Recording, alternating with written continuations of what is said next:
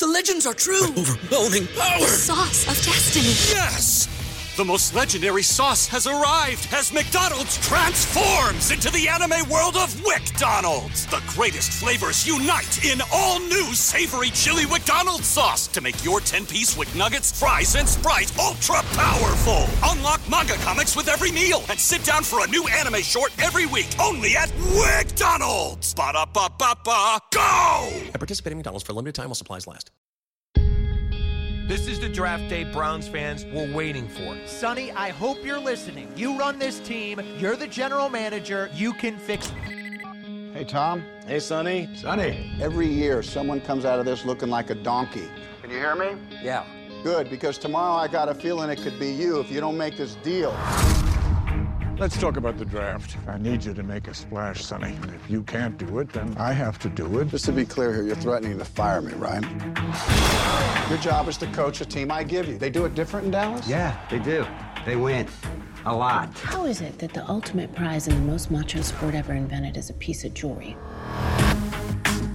We talk football? We can always talk football. I just want the team that I want, one time. You see things other people don't see. Rewind that back to the start of the play. That's one of the things I love about you. All that matters is what you think. Write your own story, Sonny. I want this team's future back. Let's get busy. Draft day, history in the making. 224 young men are about to become players in the National Football League. Bo Callahan, he's the surefire slam dunk #1 pick. Trade me. I'm going to do what's best for the team. This is the draft analysis we've all been working on for the last 2 months. Just made a trade with the Seahawks. Sonny, that's our future. You sold a cow for magic beans. How does the entire world already know about this, Mom? Because I just tweeted it. You're on Twitter? You're not. I love having the #1 pick. I hope that you would. The Cleveland Browns are now on the clock. It's go time, boss. You gone rogue. Who are you going to take? What's happening? Who you picking? You son of a... I need 5 minutes, and then you can fire me. I got Tom Michaels on the line. Sonny, are we trading 6? I quit, Sonny. Don't quit. See what I do from here. You're gonna like this. The football world is in shock, wondering what exactly the Cleveland Browns' Sonny Weaver Jr. is cooking up here. You're not going to believe what's happening. You make this deal right now. Say it with me. An absolute stunner. Okay, screw it. No more offer.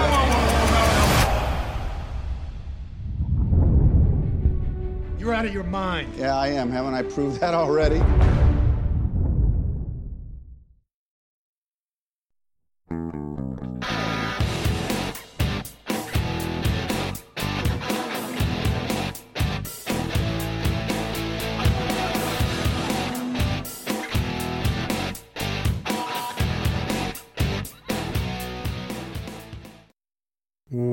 Welcome to They Called Us a Movie, testing the strength of friendships one terrible movie at a time. Subscribe to the podcast on iTunes and other podcast services by searching They Called Us a Movie, and find us on Twitter and Instagram at TicTamPod. That's TCDAM Pod. We are also now a proud member of Geek Vibes Nation, and you could find them at gvnation.com. Welcome back to They Called Us a Movie. This is Anthony Delvecchio, and with me as always is Dan Aquino and Mark Myers. Say hello, gentlemen. Hello, friends. Guys, have you ever had so much stuff going on the same day that you both had to put out a fire and throw a laptop across the room? Because I feel like that has never happened to me in months. Yes, once. Well, so Sonny never puts out the fire. That's true. Jennifer Garner comes and puts out the fire. Yep. So neither has Sonny. Sonny has never had one of those days. But this is just it's not a great day for him, is it? Well, at the very end, but we'll get there. Real quick, can I tell you? I mean, it's exaggerated, but that's kind of what it's like to be at that level in sports. I know that for a fact. I've been yelled at several times for the stuff that Sonny was yelled. What's the Rich, right? The intern.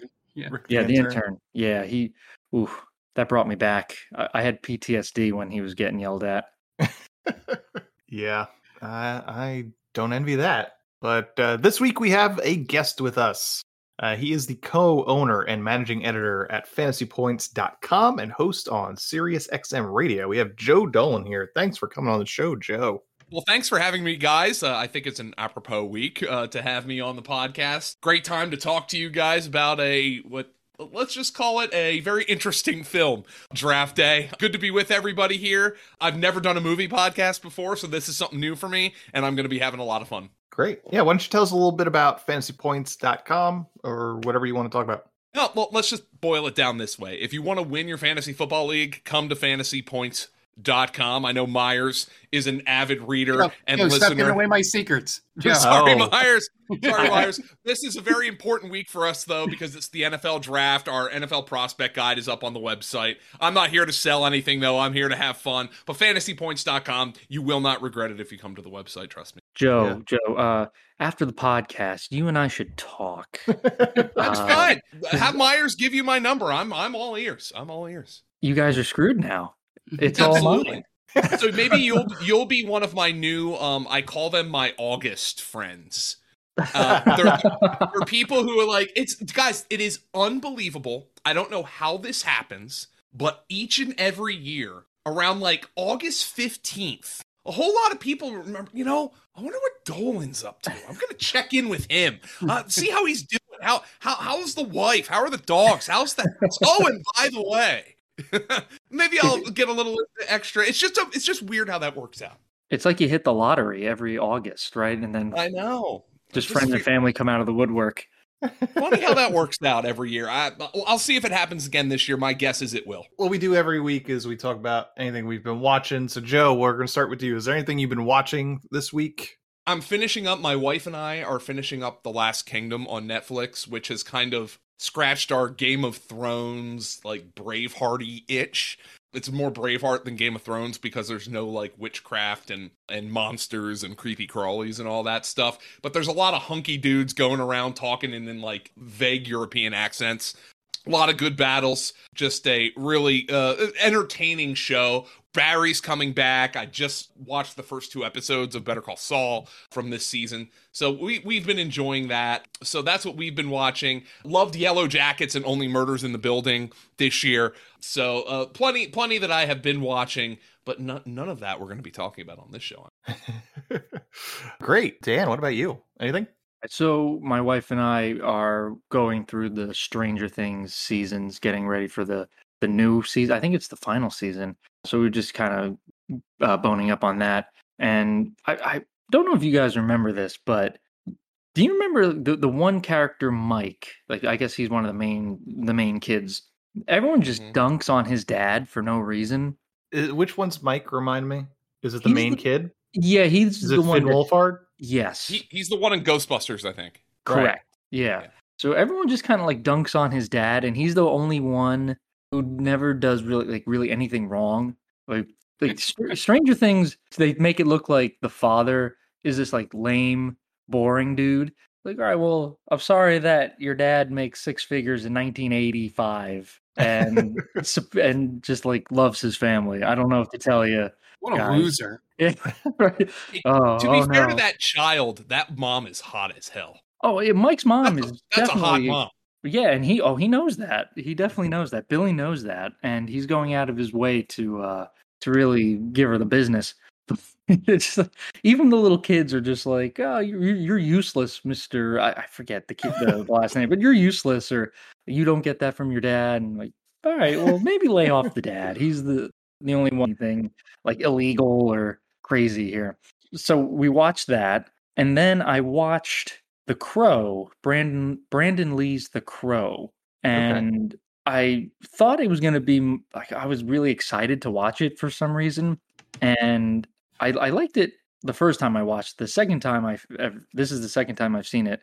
It doesn't hold up very well, but it has a decent, like, Tony Todd's in it. He's pretty cool. Ernie Hudson is always great, and then that was kind of like it. And I was very disappointed. I don't know why I was so excited to watch The Crow, but that's pretty much it. I don't know. You're just not into the hot topic scene, I guess. Yeah, I've outgrown it. That's what it is. What about you, Mark? Anything? None. I did plan to go see the movie I keep mentioning every week. This weekend just got busy. I did watch a lot of 5-minute craft videos on YouTube, but I don't think that counts for this. I had to clean my apartment, so something had to be on in the background. I love how your part of this segment is the things I almost went to see or thought about. As for me, I went to the movie theaters twice this weekend, gentlemen. Twice. And I took the wife to see a movie. She hasn't gone to the theaters since COVID. And I think Little Women was the movie we last saw. So we went to the theaters on Saturday night and we saw The Northman, which was weird and kind of great, but also very weird. And it was quite silent at the end of that movie in terms of the theater. I don't think it's going to be a great crowd pleaser, is what people think, but I really love The Witch. And this is Robert Eggers' third movie, and really well done. Super violent, a little more mystical than I was expecting, but not I didn't mind it. But Alexander Skarsgård is yoked as fuck in it. Yeah. It's wild. There's moments where it feels. I was like, oh, that feels like a D&D moment. That feels like a D&D thing that you would have to do. So was it almost like the Green Knight in a way? So I haven't seen mysticism. Oh, okay. I haven't seen the Green Knight, but I think people are making the comparisons to that. Okay, but I really enjoyed it. I can't say I would recommend it. Someone asked me that question, like, would you recommend it? I was like, I feel like I wouldn't recommend it to my parents because it's over 2 hours. But we watched that and I liked it. If you like Robert Eggers, give it a shot. Like, Morbius made so much money, and the prevailing comment out of it, like the best comments I ever saw, was it's not that bad. And it's like, well, you're paying money, $15 minimum, to go see this movie that people are saying is not that bad. It's like, what are you doing with your life? Go see things like The Northman or Everything Everywhere All at Once. Mark. Yes. I didn't even want to try and say it because I mess it up every time. So yeah, give money to the movies that need it, and rely on every ticket sale. But the other thing I saw was another one sort of like that. It's The Unbearable Weight of Massive Talent. I went to go see because I needed to get my Nick Cage fix, and it's delightful. It's a lot of fun. It's like Tropic Thunder if Tropic Thunder was just about Nicolas Cage. That is what I could compare it. He's fun in it. Pedro Pascal's a lot of fun in it. It's a good time. It's a solid 7. But if you're a fan of Nicolas Cage, definitely seek that one out. And that's all I watched this week. Nice. We're gonna take a quick break, and you guys are gonna listen to some ads so we can pay those bills. And we'll be back in a second. And welcome back. Now it's time to get into this week's movie. And this week was Mark's pick. So Mark, why don't you tell us about the movie that you picked this week? Yeah, so this movie I've been thinking about doing for a few years that we've been doing this podcast. As you heard earlier, I do have a few friends that work in the fantasy football industry. So I always had this idea of roping at least 1, 2, or maybe all 3 of them into doing a podcast of the Kevin Costner classic Draft Day. Just because some of them might have some behind knowledge of how this stuff usually works, talking to people they've known over the years and stuff, and just how ridiculous and maybe unrealistic this movie can be, or how close to realistic it is, surprisingly. But yeah, so I've watched this movie once before, and the only 2 things I remembered from it going back was that Arian Foster played Ray Jennings, and then 2, the part where the nerdy intern is trying to put his laptop back together after Kevin Costner throws it against the wall. It was such a natural, sad, intern, moment of, oh man, I can't afford to get a new one. And it felt real. It felt very real. But yeah, the roller coaster ride that this movie goes on is something I completely forgot. How for the early part of the movie, you're wondering how he has a job. And then by the end, you're like, oh, why doesn't he just do this all the time? It's such a crazy thing. And then he's the one GM that had every single kind of life event happen in one day, apparently, or within a week. So a lot of plot devices. And by God, did they just want to throw a lot of NFL shit in there? Obviously, it was sponsored by them, or paid for by them.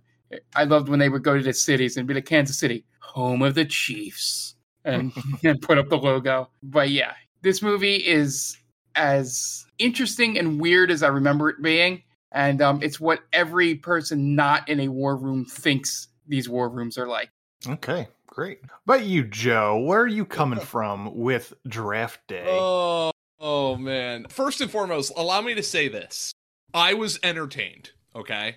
But I was entertained because I was laughing the whole time. I mentioned this to my wife tonight because she watched with me. And I said, she loves the Hallmark Christmas movies, right? If they made a Hallmark movie about the NFL draft, it could not be sappier. Sure, definitely. It was legitimately a Hallmark take on the NFL draft. It was unrealistic. I don't remember any of the characters' names. As a matter of fact, I didn't even find out until today that Arian Foster played the running back in that movie. I was like, oh, there's Kevin Costner, and there's Jennifer Garner, and there's Dennis. I don't know their character names. I just it's Kevin Costner and Chadwick, and although Chadwick Boseman's name stands out because of the note, but it was so incredibly unrealistic. And all that together because they inserted the nerdy intern at just the right times that it was funny enough. But yeah, it was, let's just say I've had worse Saturday nights, but this was definitely a movie that was way more unintentionally comedic than I think they were going for. But it was entertaining enough for me. I'm sure we'll gut into nitpicking all the things wrong about it, but it was entertaining enough. And if you're a serious football fan, especially with the NFL draft coming up this week, and you want something that you're going to be like, oh my God, I can't believe they did that, watch this movie. You'll enjoy it. Okay, great. Dan, what about you? Where are you coming from? Draft Day. All right, so I've seen Draft Day. This is the second time. The first time was just out of sheer, curiosity. Just, nothing else was on. Never saw it. Figured why not. This movie it's a very forgetful movie. Because I remember I saw it. I remembered nothing about it during the second watch. I was like, oh yeah, Jennifer Gardner's in this. I forgot about that. Frank Langella's in this. Oh, okay. I'm kind of remembering some of these things. But I didn't remember like the whole twist at the end and just how and I came to the realization this movie is just the story of a man who fails upwards. That's all he does. Yeah.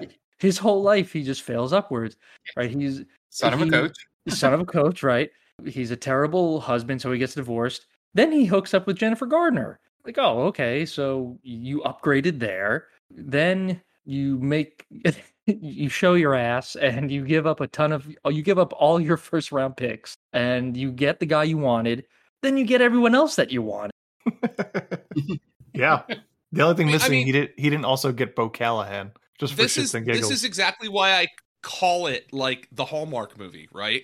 Because the whole thing about a Hallmark movie at Christmas is they got to save the lodge, or they have to save the Christmas village, or something like that. Oh, and by the way, I'm gonna fall in love with somebody who's jaded, who is from the city. And then not only do I save the lodge, but I also get the person I fell in love with who moves from New York City to Podunk, Colorado, just for me. That is literally what this movie was. It was incredible. Yeah. It's you could tell this movie is definitely sponsored by the NFL because the first thing it does is try to sweep. It tries to sweep assault and battery under the rug. Like, it's all just a little assault and battery. He only landed a kid in a hospital. It's fine. He'll be okay. It only happened once. Yeah, he's still a good kid, all right? We all make mistakes. So you had that, and I really groaned whenever they would, wax poetic with certain NFL stories from years past, like Joe Montana with the final drive. It's like, the John Candy story. Yeah, the John Candy story, or like, oh, he's got a lot of Pittsburgh in him. He's doing this, and that. I'm just like, no GM gives a shit about prior stuff like that. No one does that. Yeah, and it was all just to make NFL this love story for it, Yeah. I think the only realistic thing that he talks about. And again, I've never been around GMs or know if this would really happen. But when they're re-scouting Bo Callahan and he goes, everybody has a something. We just have to figure out what his is and if we can live with it. Mm-hmm. That makes sense. I was like, yeah, I can see some GMs. That's the most realistic line I think he says in the movie. That's a really good point, Myers. Yeah, that was that. It's just it became so outsized that obviously the entire premise of the movie is that Bo Callahan's a can't miss prospect, okay? Yeah. and they trade for the guy while knowing absolutely nothing about him. Exactly. Which means they didn't do their due diligence at all. Dude, let me tell you something. These GMs, even if you have no chance to draft Aiden Hutchinson this year, the GMs, forgive me for a crude term, but they know how big the chunks of corn in his crap are, okay? Like, they know everything about this. You're going to tell me that this guy, who was supposedly this can't-miss quarterback prospect, every GM in the league didn't know that he was a selfish asshole? Like, right. I mean, like, they really... This is where I got, like... And I mean, I expected to be disconnected from this movie, so I was able to enjoy it for what it was. But I think my favorite line, and the line I laughed the most at about this entire movie, is when he goes into the gym to the strength coach, and they're talking about the quarterback who was injured, right? Brian Drew. Brian Drew, okay? And he goes, yeah, did you know what your star receiver such and such said about him? Like they threw in there that like Kevin Costner wouldn't know who his star receiver was. Like they really shoehorned that line in there. Hey, this is your star receiver, and here's what he said. And Kevin Costner didn't know that his starting quarterback had been working out and squatting 350 pounds or whatever. Give me a break. Squatting 400 pounds. Kevin Costner is attached to that quarterback's leg like Jeff Van Gundy to Alonzo Mourning, okay?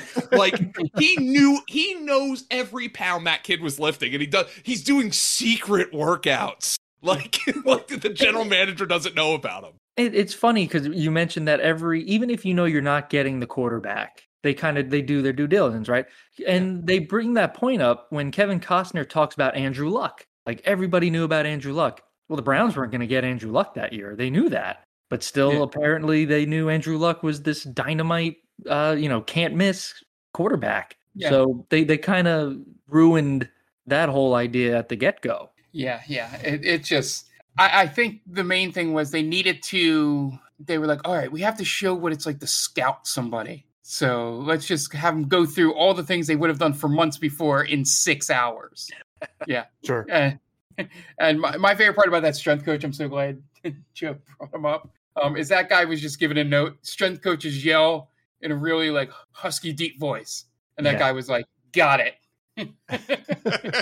Like, okay. Speaking of the scouting process, by the way, just like I thought it was hysterical, and I understand why they did this. It's a Hollywood movie, but I just thought it was hysterical that all the scouting tapes that they used to evaluate Callahan were these highly zoomed in, highly produced, like highlight reels with like 14 different camera angles, which is like, if you're an NFL fan, you know what coaches scout on. It's from super zoomed out, like, so you can see every player on the field at all the times. I understand why they did that, but it was just so hilarious to me that they have like these cinematic camera angles on their scouting tapes.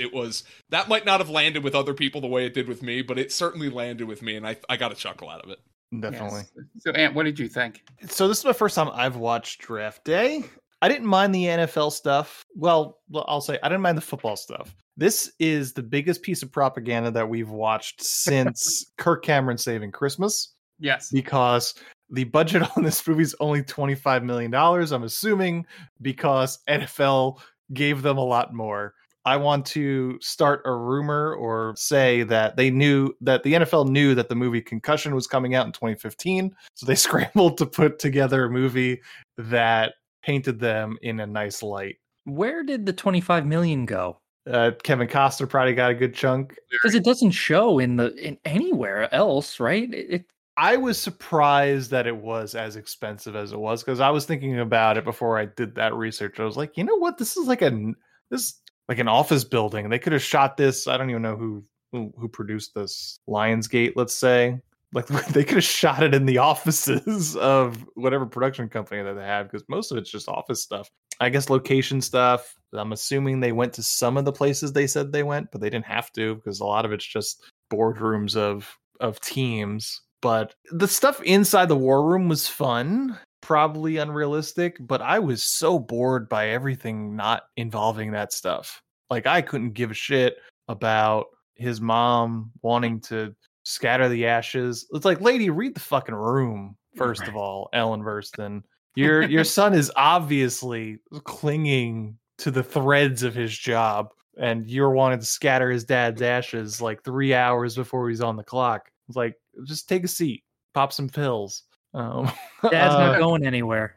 That's a requiem for a dream joke for anybody that that picked up on that. And the Jennifer Garner romance is weird because there's no chemistry there, and it's inappropriate given the age difference. I have it written down. Is there a real reason for this love story? Yeah. Like, that's a Rene Russo role, right? Oh, yeah. That's a good one. Re-team Kevin Costner and Rene Russo.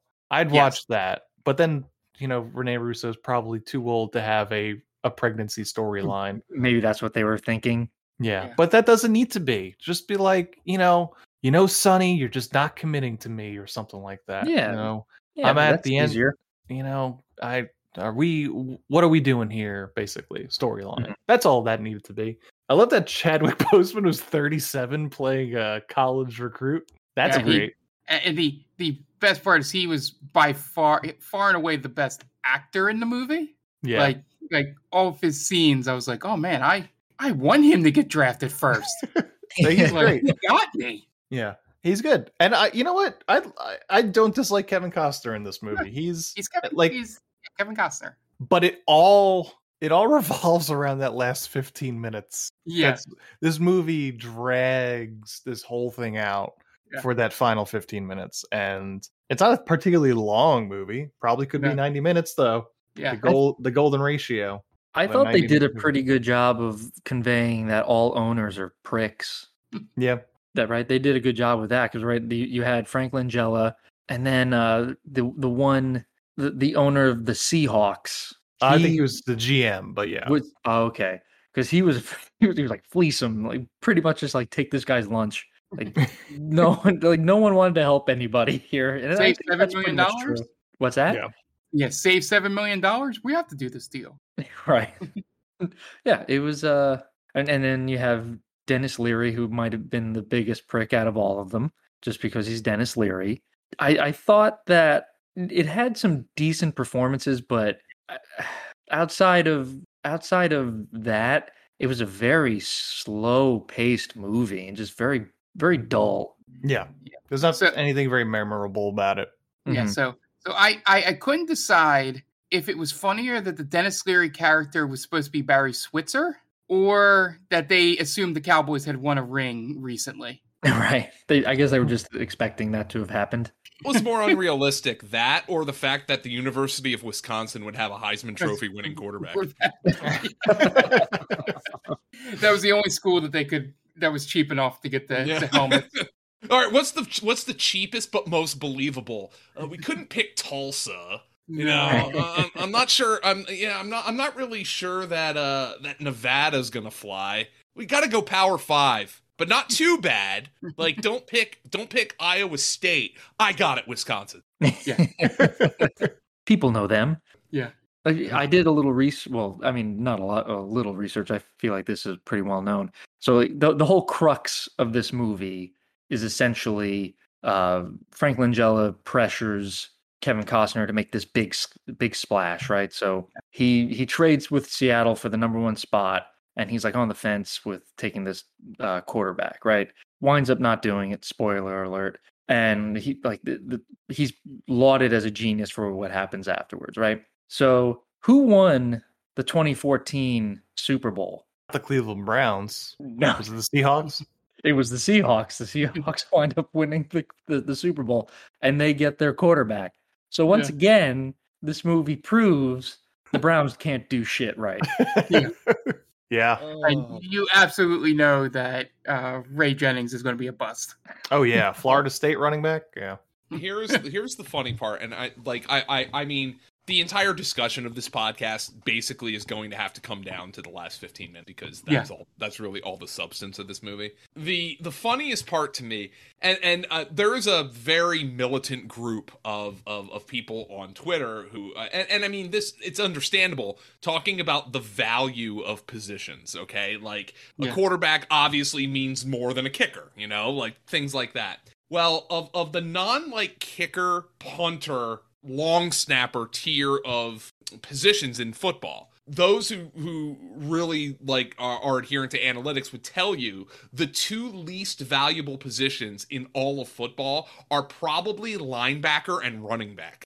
And the two top 10 picks that he spends are on a linebacker. Although, to be fair, I think it's implied that Vontae Mack is a pass rusher, so that gives him a little bit more value. But running backs in the top 10 are generally regarded as terrible picks. So, like, it would have been hysterical if this happened in real life, which it would never happen in real life, and we'll get into that. How that, like, people would be like, wait a minute, you made these incredible trades, but you still made terrible picks. Like, what are you doing with your life? There is so much going on at the end of that movie that, like, it just continually one-upped itself. Draft Day from 2014 is directed by Ivan Reitman, director of Meatballs, Stripes, Ghostbusters 1 and 2, Twins, Kindergarten Cop, Dave, Jr., Father's Day, 6 Days, 7 Nights, Evolution, which we've covered on this podcast, My Super Ex-Girlfriend, and No Strings Attached. It's a quality career of mostly middle-of-the-road comedies, besides Ghostbusters and Stripes, probably.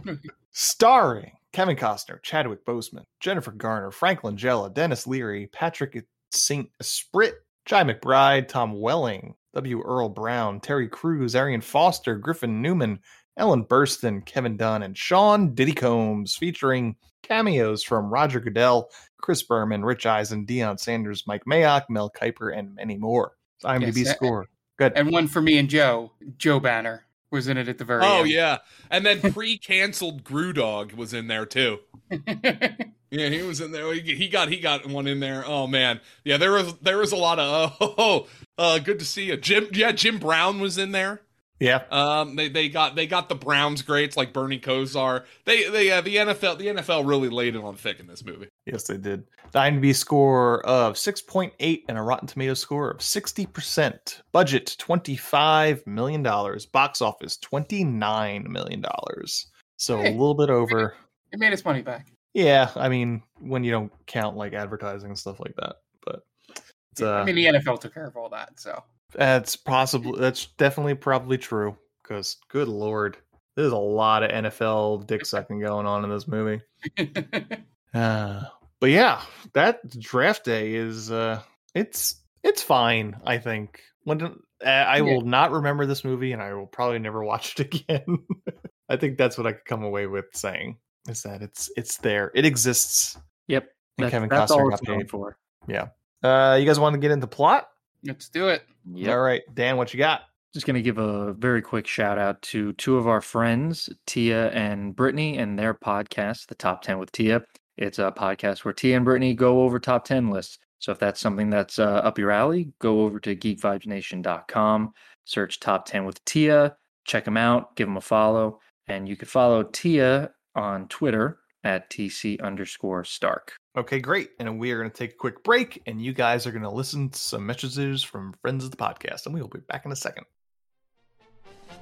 Hey everyone, this is Steve. And this is Adam. And we're part of the Hop Nation USA podcast, Pittsburgh's #3 craft beer podcast. Join us every Friday for new beer reviews. We'll talk about the news, history, and homebrewing. Plus, we'll sit down with the best brewers and industry personalities that'll have us. So whether you're a casual drinker, a hazy boy hophead, or even if you're a whale hunting cellar hoarder, just search Hop Nation USA on Apple, Spotify, or your favorite podcatcher and join the nation.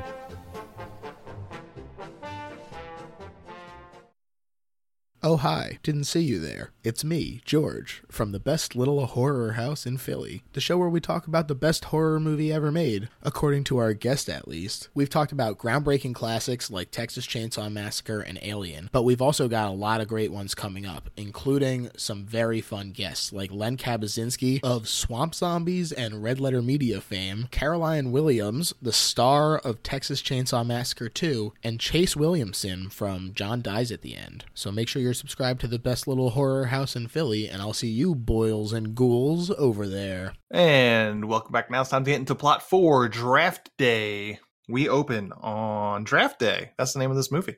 Yep. Roughly 12 hours from the first pick in Times Square as everyone sets up for the presentation. And we get sweeping... Oh, I was just going to say, go ahead. I was going to say, and Chris Berman waxing philosophical about Draft Day, which is the name of this movie. Go ahead. No, that's what I was going to say. And then Chris Berman reads a poem at the beginning of the movie. Yeah, just really Really making sure you understand what's going on here. I don't want to keep saying sucking the dick, but really, just sucking the NFL's dick. I mean, I guess he knows where he's getting paid. Then we go to Seattle as the GM and another front office person discuss what to do with their first overall pick. The slam dunk first pick is Heisman Trophy winner Bo Callahan, quarterback, but Seattle is looking for any reason to trade out of the pick, which I'm actually not 100% sure why. They talk about who they might wind up trading their pick to, and then we cut to Cleveland and Sonny Weaver's house, played by Kevin Costner. I love the way they do the cut. He goes, what poor sap could we get to give us more than we want? Yeah. Because Cleveland. It's so fitting that the next shot is of Kevin Costner, though. What a way to introduce our hero. A poor sap. What a dumb idiot is going to take our pick. It's like something out of a Simpsons cartoon episode, right?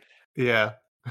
Cut to Homer. Yep. He is the GM of the Browns, and he's the son of the former coach who just passed away. And Jennifer Garner is his age-inappropriate girlfriend who is pregnant, and he didn't have a super great reaction to the news. This is such a subplot I do not care about, and I skipped over writing notes of several scenes that they're in whenever they go to the closet. Like, who gives a shit? She leaves, and he gets a call from Seattle about trading for the first overall pick. Seattle plays coy about wanting to move out of the number 1 pick, but wants a king's ransom for it regardless. The next 2 first-rounders and a third-rounder in the third year. Tom from Seattle wants to make the deal right there, but Sonny tells him he's got to go. Good. Yeah. I'm not sure about this, but the first unrealistic thing is a GM driving around listening to sports talk radio. You don't think they listen to sports talk? Some might. Maybe it's just me in the radio business. I actually didn't find that being too unrealistic. I'm sure many don't, but I do think, especially in a city like Cleveland, where the fan base is so in tune with, or not in tune, but the fan base has such a relationship with the team. I think they like to know what is being said. And I'll tell you this. When I worked for the Philadelphia Eagles, the PR team would send out every single day links to news stories and blog posts regarding.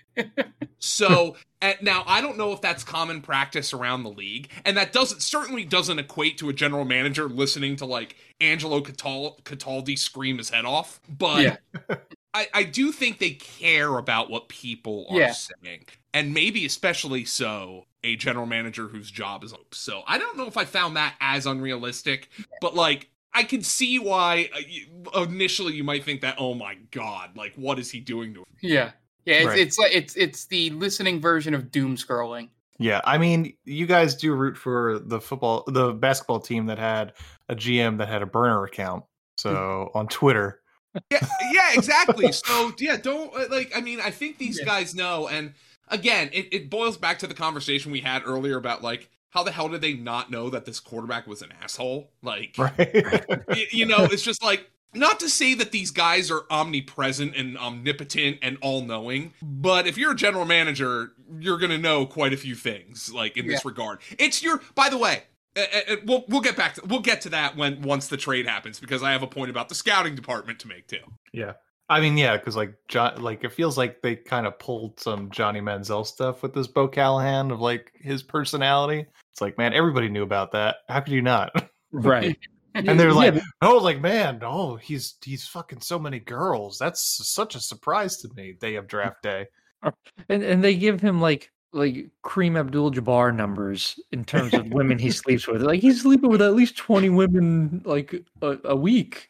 Yeah. Like, you think so? I don't know, man. Wait a minute. Did Kareem bang that many women, or do you mean Wilt Chamberlain? Oh, Wilt Chamberlain. I was about to say, like, now, I don't know if we should do that to Kareem.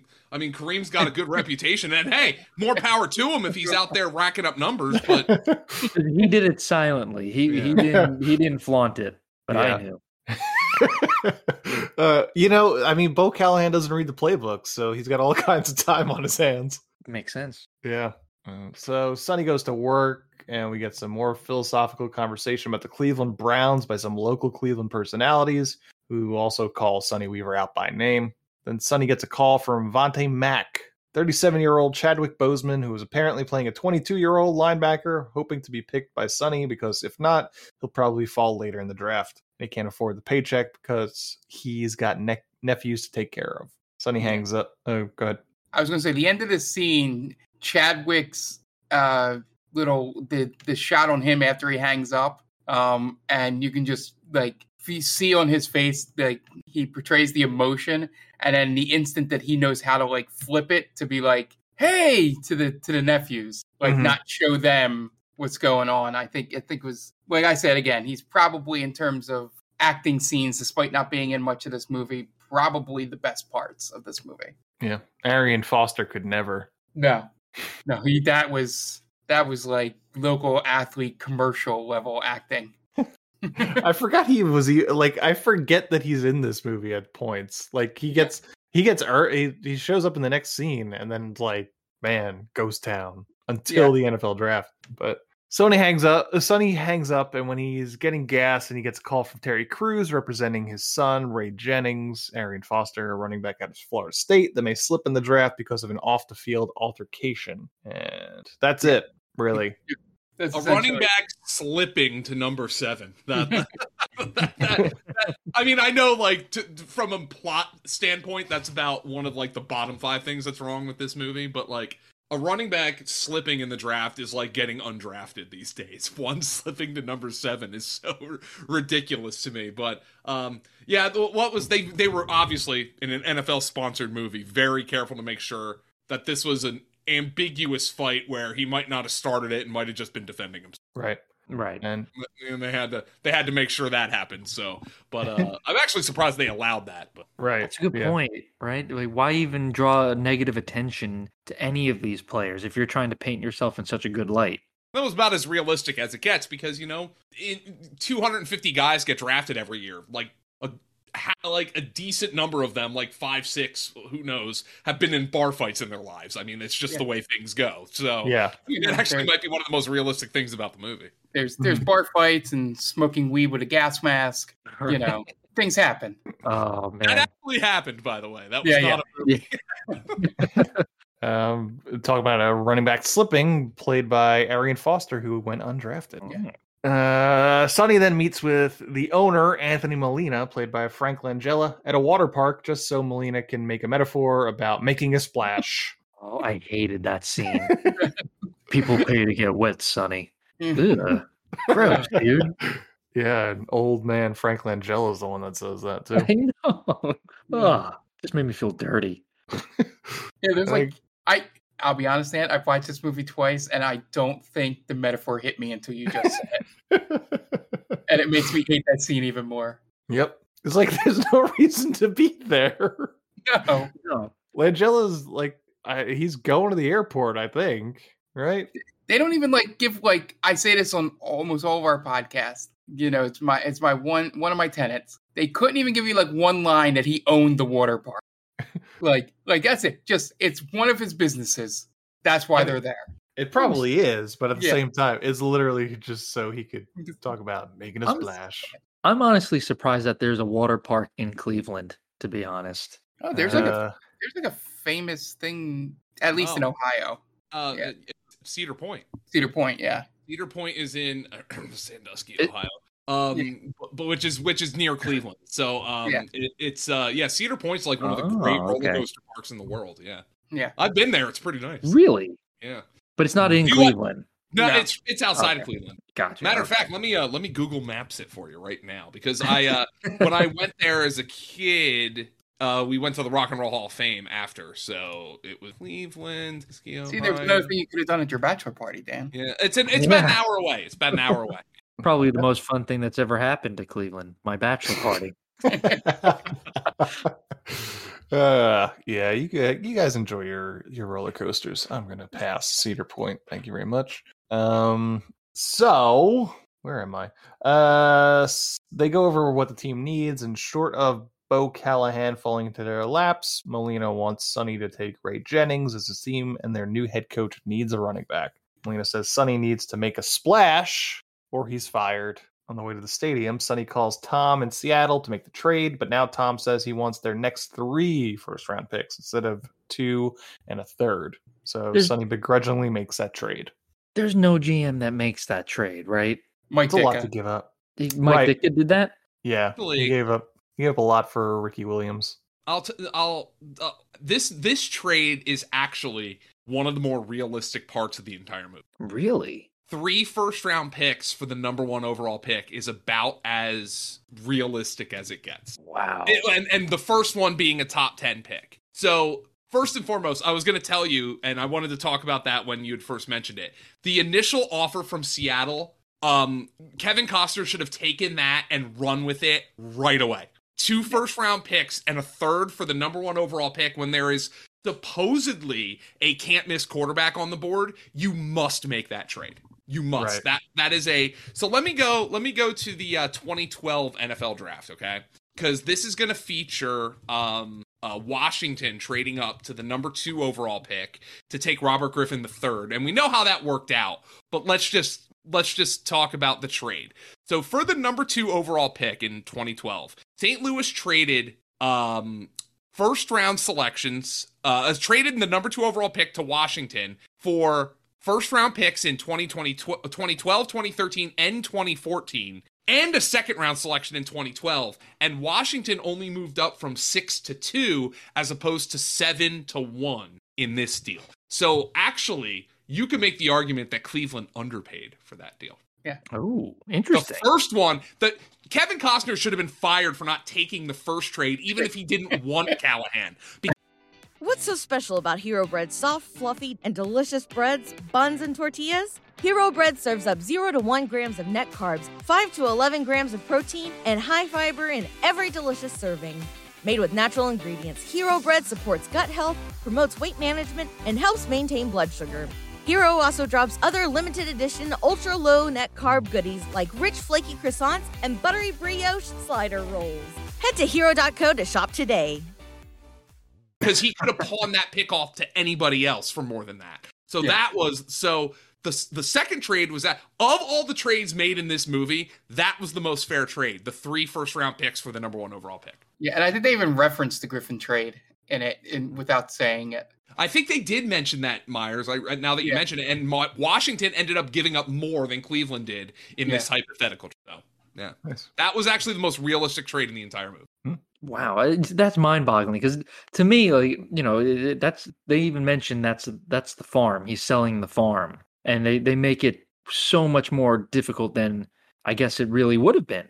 And the other realistic part that Kevin Costner mentioned when Dennis Leary came and yelled at him for selling the farm or mortgaging the future, whichever term you want to use, and he's like, "No, we didn't mortgage the future. Bo Callahan is the future." Yeah. So that was also a realistic thing for him to say. So of all the deals made in this movie, let's not forget that Costner turned down an incredible deal before talking to Frank Langella.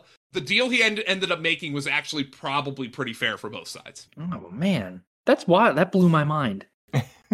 That's why you brought me on here, guys. I had to relate it to something. No, paying dividends. Yeah, we're going to get to the ridiculous trades made in this movie. Now I'm like, I don't know what to expect now. So Sonny comes into the war room to hear the head coach, Penn, talk up Ray Jennings, the running back, but Sonny breaks the news to him and the team that he traded for the number 1 pick. 2 mixed reviews, we'll say. Molina calls to congratulate Sonny and says he's headed to New York to meet Bo personally and makes a Spider-Man turn on the dark joke, which is super timely and just still holds up to today. Longest running show on Broadway. And Coach Penn is not happy because he felt they already had a QB and what he really needs is a running back. And then Sonny asks Allie, Jennifer Garner, to work on the numbers for the salary cap with the assumption they're taking Bo the first pick. And then Sonny tells the team that they should look at Bo Callahan's tape before they wind up picking him. You know, as Joe said, they probably should have done that before. Yeah. Even if they didn't think they were getting him. Yeah, I guess because you're picking 7th, it's not impossible that he falls, right? Right. You know, Brady Quinn fell all the way to the 20s. Brady Quinn stunk. That was the problem. Well, yeah. And then, of course, Cleveland drafted him. Now, well, here's the thing, though. And here's where I'm going to get to the scouting department. Okay, I know there was like 2 chuckleheads that they continued to focus on in this movie, but NFL scouting departments are dozens of guys deep. It is their job to know the bank accounts, the social security numbers, the number of pets, the number of siblings, everything about the players in their region. The notion that some scout, let's forget about the general manager who's focusing on bigger picture things and probably doesn't think at that point that they had a shot at getting Bo Callahan. Which in and of itself is farcical because you would know there would be chatter around the league that Seattle's looking to move this pick. But let's just assume the general manager didn't know anything about that. The fact that there is not a scout in this building that was like, hey guys, this guy might be a phony and he might be an asshole, and nobody was there to say it until we'll get to what happens. Like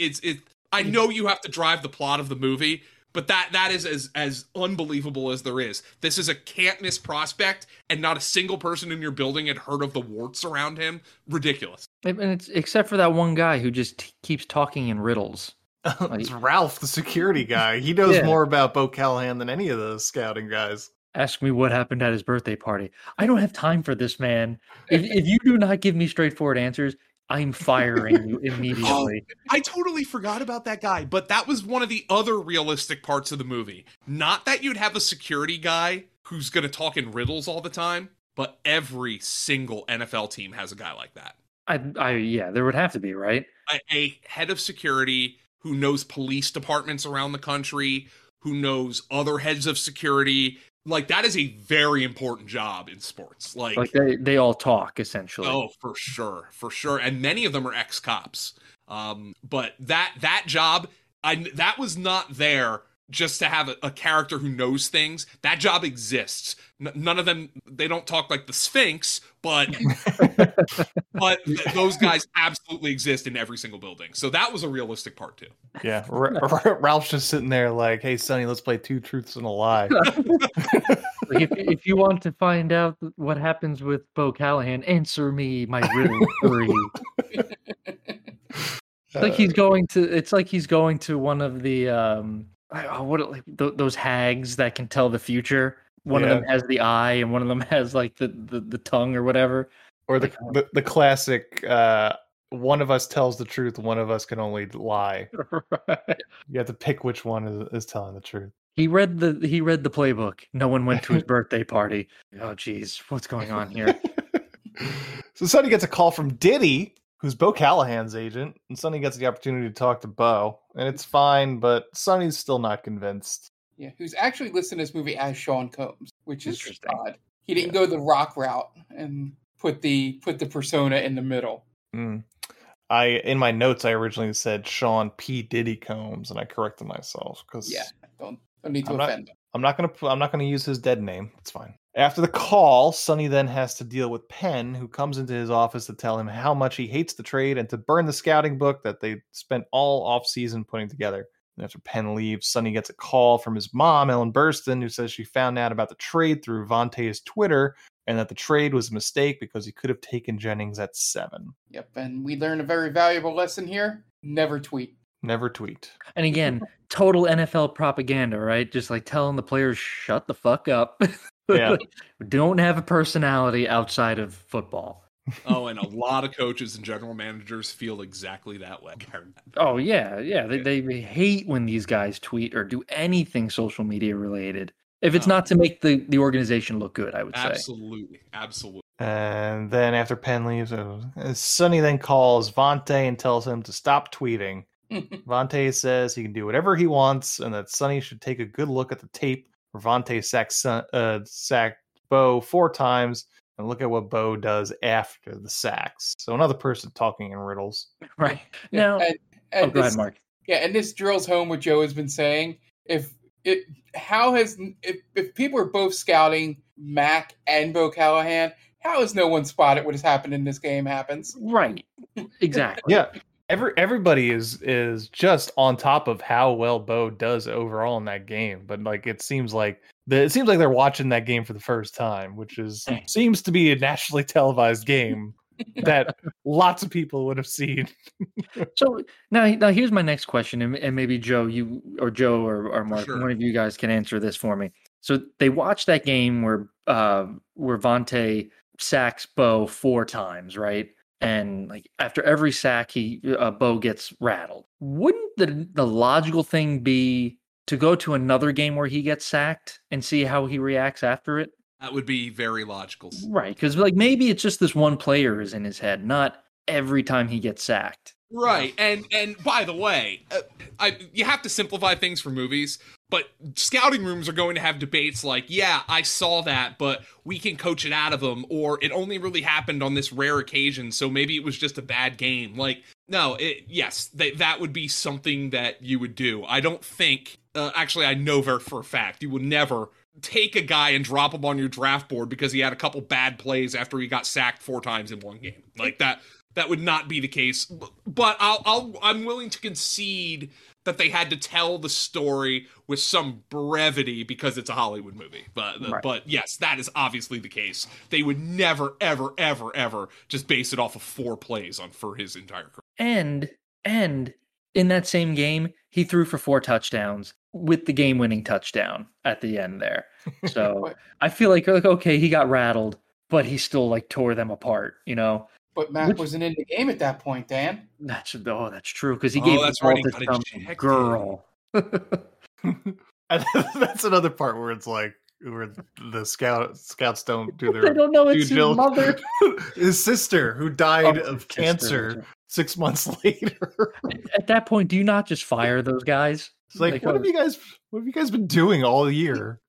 To be some like Tom Rinaldi tear sequence on ESPN about that too. Yeah. Like, oh my God, Vontae Mack got ejected for giving a game ball to his deathly ill family member. And like, how is this not a travesty? Like they just all found out about it at that moment. That was a little bit over the top. Yes. Yeah. Hey, what? So like, you guys know you're supposed to scout these guys, right? Like, not just like sit on the computer all day and talk about who you want to bang. Literally, it's their full-time job is to be college scouts. Yeah. So bad. Yeah, they were too worried about being on Bo Callahan's college list. or whatever website. Yeah.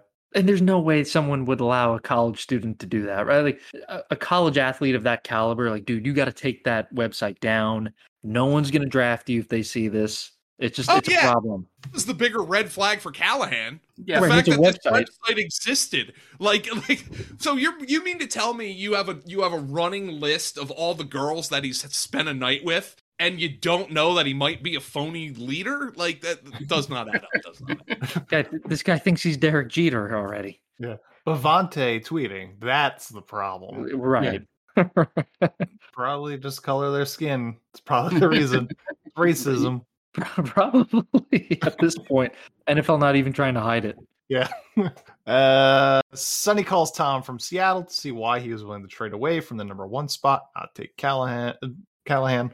And Tom is preoccupied, though, with the effigies of him from the fans of the Seahawks are brandishing outside his window. Seems a little harsh. Meanwhile, Sonny's team is too busy looking at the paparazzi pictures of all the girls Bo has managed to bang rather than find anything of use to Sonny, so he chews their asses out for wasting his time. We should probably just fire them. And then Rick the intern tells Sonny that Brian Drew, the team's current QB, just trashed Sonny's office, and then he told him to go fuck his dead mother. Rick the intern. He told Rick the intern to go fuck his dead mother. Yeah. So... we didn't really touch on Rick, really. I mean, this poor kid just spent. If you think Sonny is having a bad 12 hours, Rick's 12 hours is infinitely worse. Yeah, and worse paid. Oh yeah, he's an intern. He might not be getting paid. Right. So Sonny laments throughout the whole thing, like, oh, if I don't pull this off, I'm going to lose my job. All right. Well, you're probably a millionaire. Rick is a kid straight out of college getting paid probably $12.50 an hour. So I don't feel too bad for you, Sonny. He'll probably land somewhere else too, as that usually happens. So I don't care. Yeah. At the very least, he's probably getting some money from his dead dad, right? He didn't go to the will reading, so who knows? But just a very inopportune time to die. His ex-wife did, though, Rosanna Arquette. Yeah. Which I think is that, I don't know if that's nice or like evil. I mean, we really don't get enough of her personality to figure out if it was like, well, I was married, he was my father-in-law at some point, so I should show my respects, versus I hope there's something in there for me. I get half of whatever he gets. Yeah. I do imagine that that's a failed marriage due to Kevin Costner. Yeah, I mean, after he throws the laptop, she tells Jennifer Garner good luck, but also he derides her for like having a career in the arts. Yeah, right. He's like, don't you have like an art exhibit to open or something? It's like, ooh, got her. Really showed her. Yeah, some aloe for that burn. And she probably like, yeah, well, I do have an art gallery to go to, and I'm living my best life, Sonny. Yeah. So I guess suck on that. Yeah. Don't forget my alimony check at the end of the month. And just throws the deuces up, walks out. So Sonny confronts Drew in the locker room, who tells him to trade him if he's going to draft Callahan. Sonny tells him that he's going to do what is best for the team, whether that means he's going to trade Drew or otherwise. I love the strength coach in this scene. You can't quit, man, not after all the work you did. He got like I said, he got the direction. Be kind of a nice meathead. Oh, and also the moral of the story seems to be, if you don't get your way, throw a temper tantrum, and you will get what you want, right? Because Brian Drew, Brian Drew finds out he's not going to be the starting quarterback, trashes the GM's office. Can't imagine that's looked well upon. Dennis Leary doesn't like who they're going with. Burns almost starts a fire. Just like doesn't anyone know how to use their words and be rational in the Browns organization? And even though we like him, Vontae Mack also is throws a fit on Twitter. Right. Essentially, he throws a little mini hissy fit. And he ends up getting rewarded with the number 1 draft pick. Yeah, everything works out for Vontae. He gets a lot more money than he was expecting. Yeah. He comes out the ultimate winner here. Yeah. Who do you think is most likely to bomb out of the league, though? Vontae, Jennings, or Callahan? Jennings. I'll say Jennings, just by nature of the... Yeah. You get one bad hit, and like, here's the thing about quarterbacks. I think a lot of times you want your quarterback to have a little prick in him. Yeah, sure. Yeah, right. Because like he has Aaron to have Rodgers is a colossal prick. Oh, yeah. But I think his teammates respect that he's not a phony for whatever faults he has, and he has many. Yeah, I don't know. Like, they do paint the picture that nobody likes Bo Callahan, which I think, as we've seen, has been a problem, because I think that's been a problem with Carson Wentz. And I think it's been a problem, ironically, with the Browns, with Baker Mayfield. So that there is a delicate balance, but I think a successful quarterback, many of them do have prick in them. You don't think Tom Brady's a prick? Of course he is. Like that's so I think, just based on the little we know of the talent, I would say the running back is the most likely guy to bomb out. Sure. And as someone that has had to root against Tom Brady, as someone that roots for a team in that division, you don't have to tell me that he's a prick. I get it. Although now he's like kind of funny on like social media, so I kind of hate that he is a little bit, because now there's it's like a little bit of self-awareness to him that's kind of uncomfortable. Yeah, I hate it. It's not like self-aware in that 99% of people are, but you thought he was less self-aware than basically every human being on Earth. Like, he was just a robot. Right. And now that he's not that, it's kind of disconcerting. Yeah. Because I think it's definitely come to that. Like, he has nothing to prove to anyone.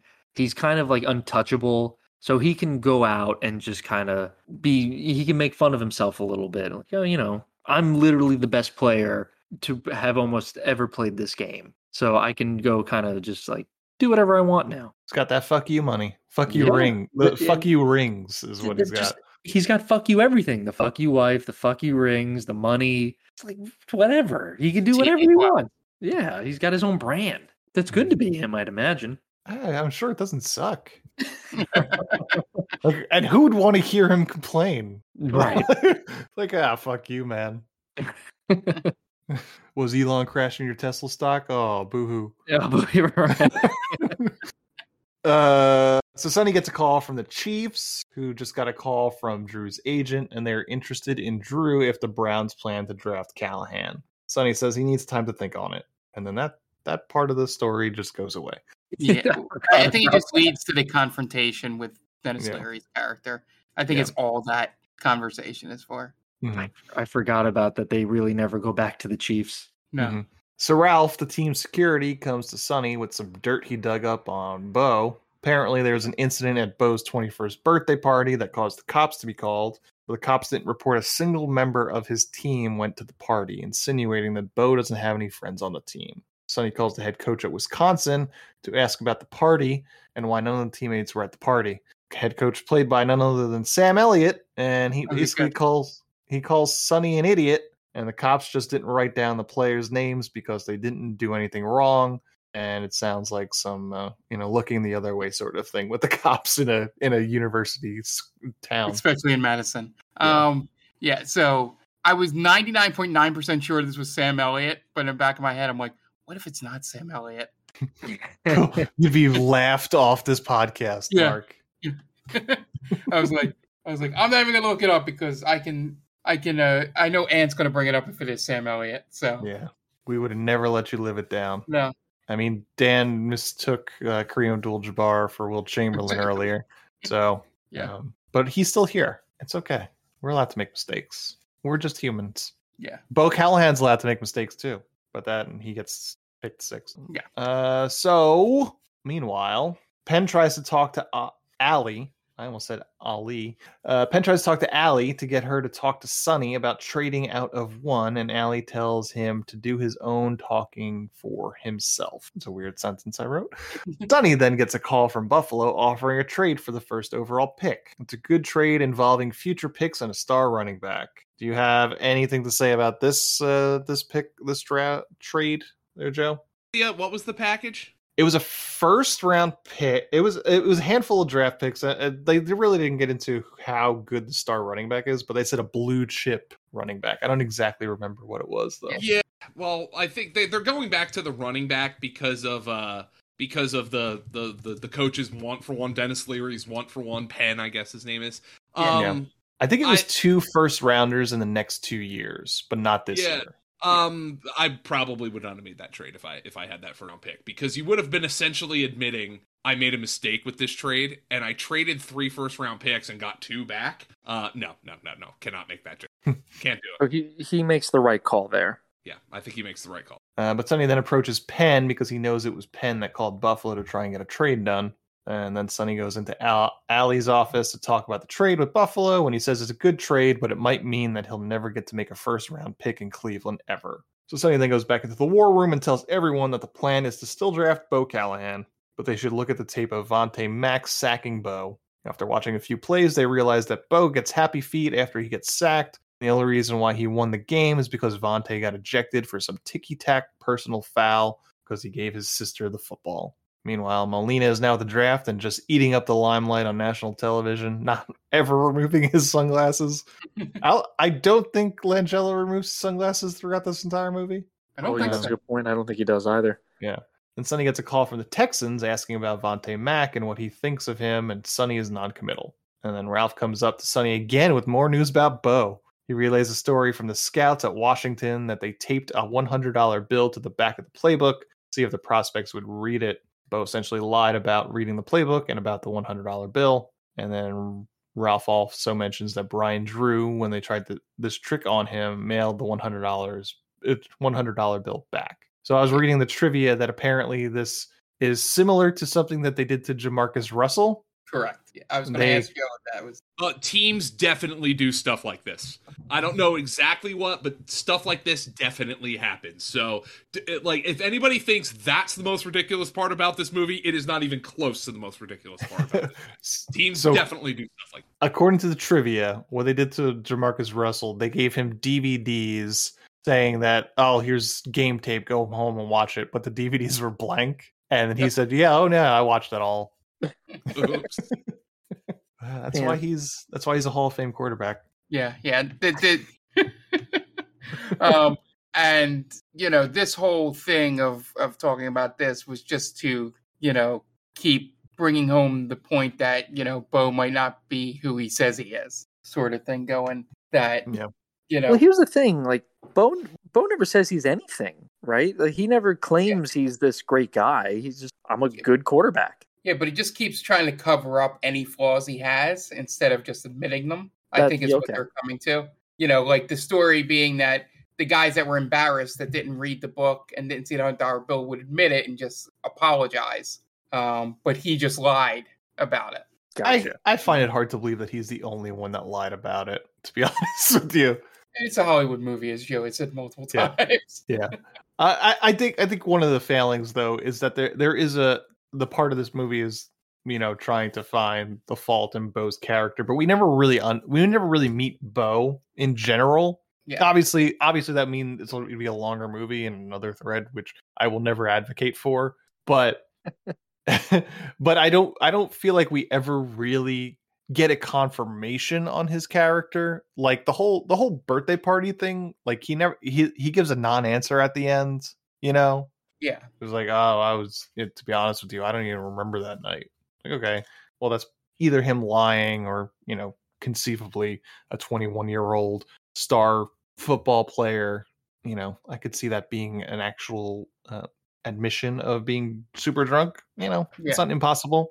So we never really spend enough time with Bo to see like, ooh, this guy is just kind of seedy, that you would see at like an actual football movie, like the guy that Keanu Reeves replaces in The Replacements. You sit with him enough to know like that guy's an asshole, right? And Callahan, we hear through the grapevine that he's kind of a shitty person.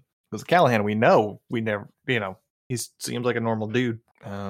So back at his office, Sonny's mom and ex-wife show up because his dad wanted his ashes scattered on the practice field, and for some reason she needs to do that right this second. He gets mad, throws a laptop, and his mom says she'll scatter the ashes herself. So Allie takes him outside to calm him down. He talks about how his mother was the one that suggested he fire his dad because the stress was going to kill him, and she wanted to spend more time with him in his last years. That is another running thing in this movie, is that Sonny fired his own father. Yeah. And who cares? Yeah. Again, really who holds no cares? sway. Yeah. On the way back to his office, Sonny sees Rick the intern trying to piece together his laptop that Sonny threw against the wall. So Sonny feels bad and tells him that he's going to get him a new one. He basically gives him like the chin up kind of speech, like, we've all been there, right, buddy?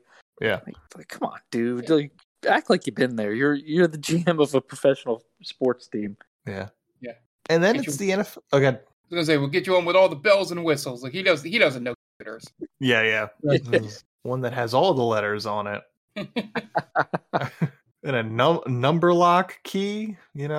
Kids are all going crazy for that. F1 through 10s. In 2014, that's the big thing. So it's the NFL draft. And Sonny's asking Allie who he should draft. She doesn't have an answer for him, but I think she gives him that paper that says what it says. That I don't know. I didn't even talk about it through this whole plot outline. Wait a minute. So she gives him a piece of paper? No. So she finds it in the office. He wrote it down, right? He wrote it down. Okay, good. Or his dad did. Right? We don't know. Yeah, we don't know. No, I think I remember him writing it. He wrote it down? Okay. Yeah. Because basically that note, it wipes out the entire movie, essentially.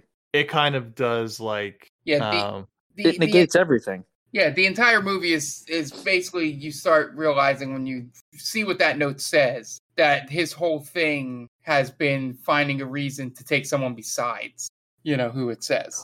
Like, not even that, right? Because it's a finite statement on that letter. On that note, yeah.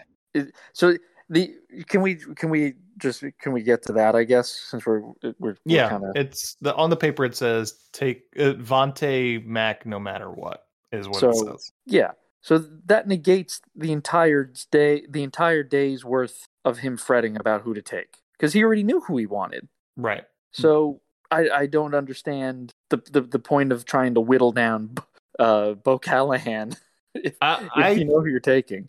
I read it as like this is a symbol of his principles, like this page, and then he was convinced to do something that he didn't want to do by trying to make a splash, and then he stuck to his guns basically. Yeah. Right.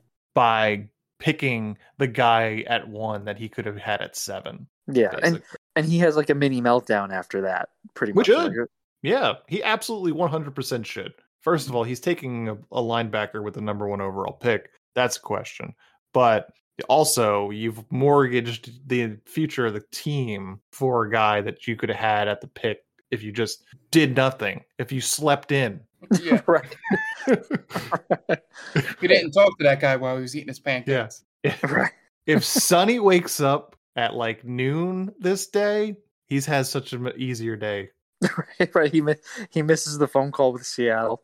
Yeah. Seattle drafts, they trade away their pick to somebody else. Yeah.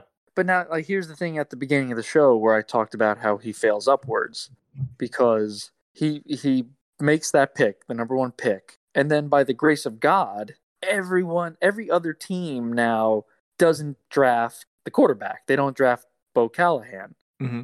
So now he's put back in an advantageous spot. Yeah. Most of this movie is Sonny trying to undo what he does in the first 15 minutes of this movie. It's so wild because and maybe Joe you can answer this, but is that the trend that would happen in the draft? So if, I'm the GM for the Browns and I make that pick, I don't pick Bo Callahan, do the other teams now panic and not take him as well? Not unless those other teams have the same exact information the Browns have. Exactly. Right. So they don't. They would have to have the information. There is no way they would sit here and say, whoa, what do they know that we don't? And now you might ask that at some point, like, do they know something we don't? But those teams would have to be confident in their evaluations. No, there's absolutely no way those teams would let a guy fall down just entirely based on something that they think another team might know. No, that's a ridiculous proposition, and it proves it's ridiculous by what happens at the end.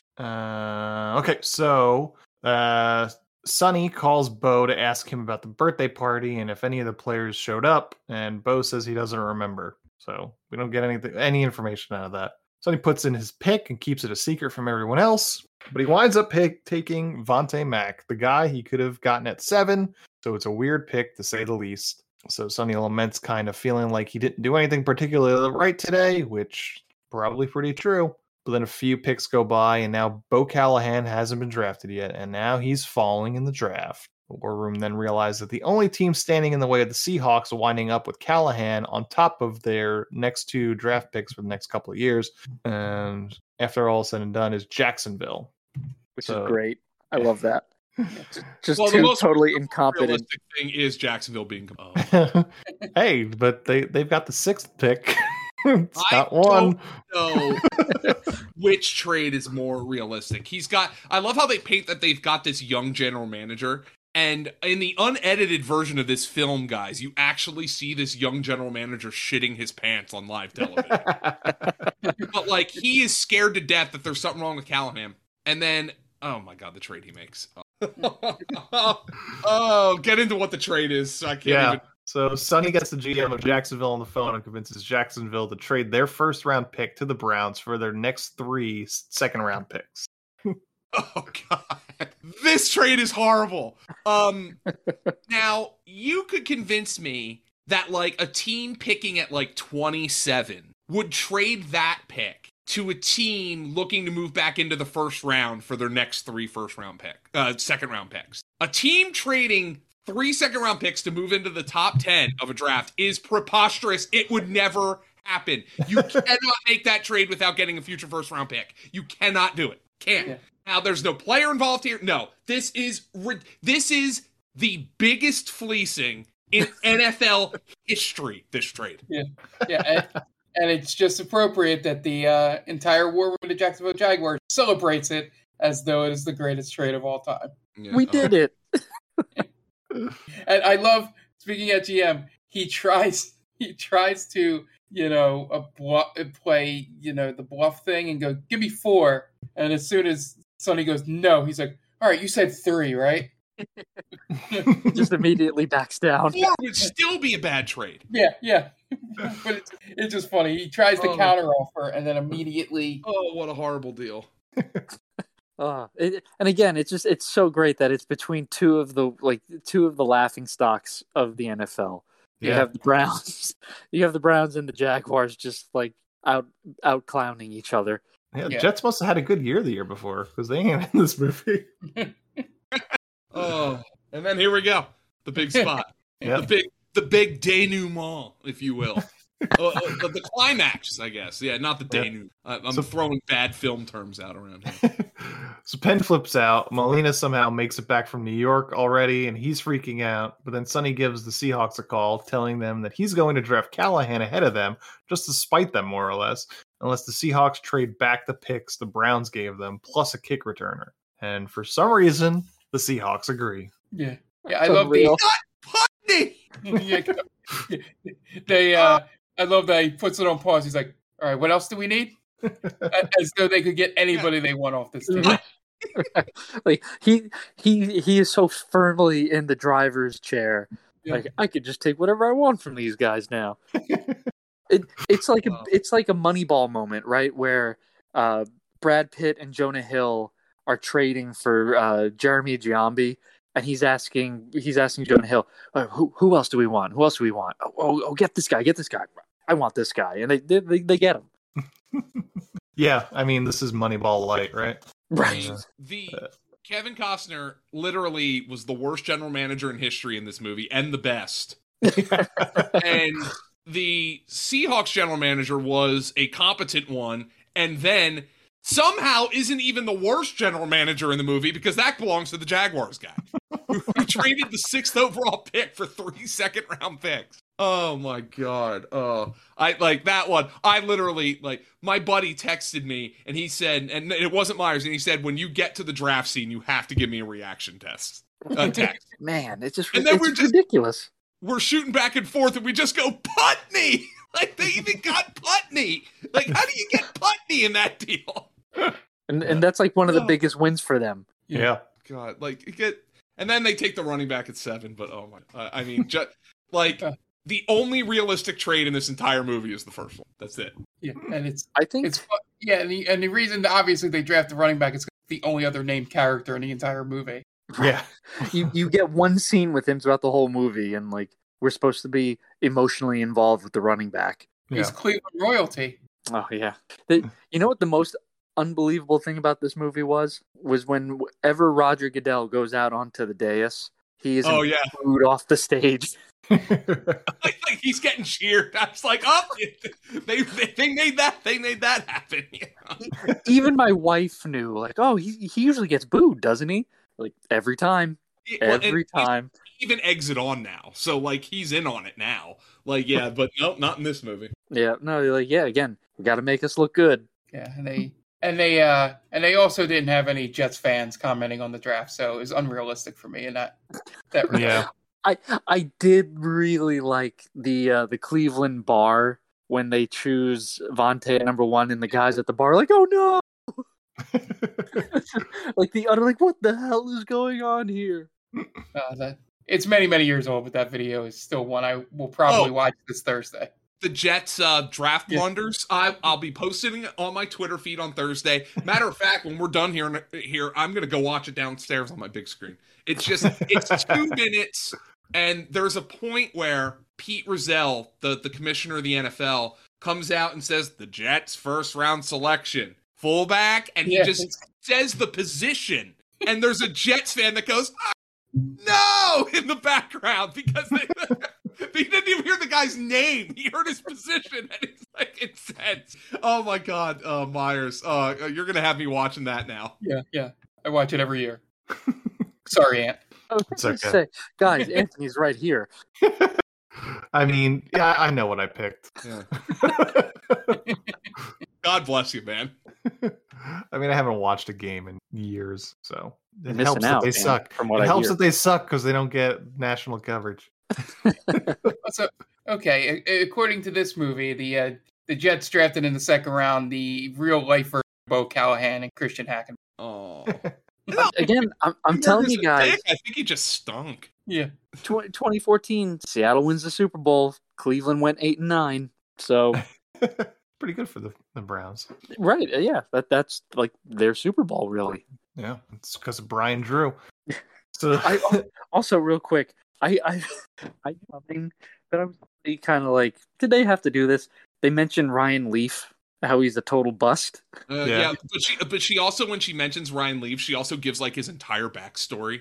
Like a general manager wouldn't know that. Like, but that's what they said about Ryan Leaf, who was the number 2 overall pick in 1998 when he came out of Washington State after losing the Rose Bowl. Like she didn't go that far, but like it's just like it reminded me of the part where it was like, yeah, your star wide receiver's been in here, and he's like, just like they didn't let they didn't necessarily count on the audience using its intelligence to figure things out in this movie. Yeah. I picture Ryan Leaf sitting at home watching the movie like, oh, come on. I haven't been in the league in fully embraces his bust status now. Yeah. Unfortunately, that's what he's known for. I think at this point you have to, or else you're gonna, swallow the wrong end of shotgun after a certain amount of years. Yeah, okay, that's what did it in his note. Yeah. So Seahawks will wind up drafting Callahan, and the Browns draft Jennings. When everyone's happy, and Molina congratulated Sonny for having a huge set of balls. Team has a celebratory party with the new draft picks, and then Sonny, Allie, and his mom essentially walk into the sunset, which gets ruined by an unnecessary epilogue of the season kickoff. And then a terrible fake Imagine Dragons song plays over the officially licensed NFL stills as the credits roll. And that is the end of draft day. Yeah, so good old friend Nate Allen in that collage, Joe. Oh, he's in there. Yeah. That made me remember what year that was. Like, oh. That was a remember some guys thing, and like 2014 doesn't seem that long ago, but in the NFL, when careers are so short, it is a remember some guys thing. Remember Peyton Hillis? Yeah. You don't go with that. I mean, Peyton Hillis is the exception because in 2015 you were like, oh man, I remember that guy. Barely. And that's draft day. Kind of weird that it exists, to be honest with you. I'm telling you. It was, it's a movie, like I said, I've been thinking about, was perfect for this podcast, especially when we start doing themed movies around times a year. I'm glad we could get it on this year. Glad Joe could join us, just because this movie is just like the most obvious propaganda thing, but you could probably find some people on Twitter. I mean, you could find people on Twitter that say anything. That would just say that this movie is like a masterpiece and exactly how the NFL is. Dude, they got it so right, man. Not. I was happy that all the same. Yeah, I was just happy Joe was able to break, because I knew certain drafts or certain trades were like, oh, that doesn't sound great, but like having Joe be able to break down exactly why it's terrible, again, just mind-boggling how bad some of these things actually, like earth-shatteringly bad for teams it was. They got Putney. And that's got to be like the stinger for like the TikTok. They got Putney.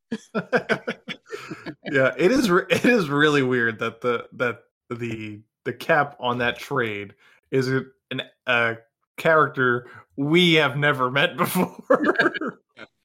But they managed. Oh my god! I mean, do you want to talk fireable offense? Moving down from 1 to 6 while also losing your star kick returner. That's a pretty fireable offense. That's incredibly fireable. Oh my god. Oh, there's so much we could get to, but Seahawks general manager, loser of this. Not as big a loser as the Jaguars. But he was already a loser, but no. By beginning the Jaguars team. At least he got those second round picks. Yeah. He'll keep him warm at night when he is homeless. Because we don't have a job. I'm glad we have a movie where the heroes of the movie are NFL front office personnel. Right. That's what everyone's wanting to know about. Yeah, right? exactly. really the unsung heroes of the world. Oh yeah, yeah. They do the Lord's work. Yeah. That's all I got. It's the NFL draft is today when this movie drops. Joe, is there anything we could look out for today? What's a prediction if you want to give us one? I feel like Putney is going to get moved today. I hope so. No, this is a draft where I don't have any really specific predictions because this is a very unsettled draft class. Like, there's no like slam dunk Bo Callahan in this draft where somebody's gonna. There could be guys who are going like top 5, top 10 who you were like, whoa, I had never heard that name going that high. And I think it's going to be because it's a draft that has a lot of talent, but not a super high-end amount of talent. It's just more deep in talent. And I think there's going to be fewer guys who are graded as first-rounders on teams' boards, and they're just going to end up taking who they think are the best players on. I would expect some trades, teams trading down if they can to accrue more picks. That always happens, but this is a trade where I think having more selections is more beneficial than having a high selection. Just got to make sure you get those 3 second-round picks. Yeah. Hey, getting 3 second-round picks is fine as long as you're not trading the 6th pick in the draft for them. All right. Yeah, that's going to wrap us up this week.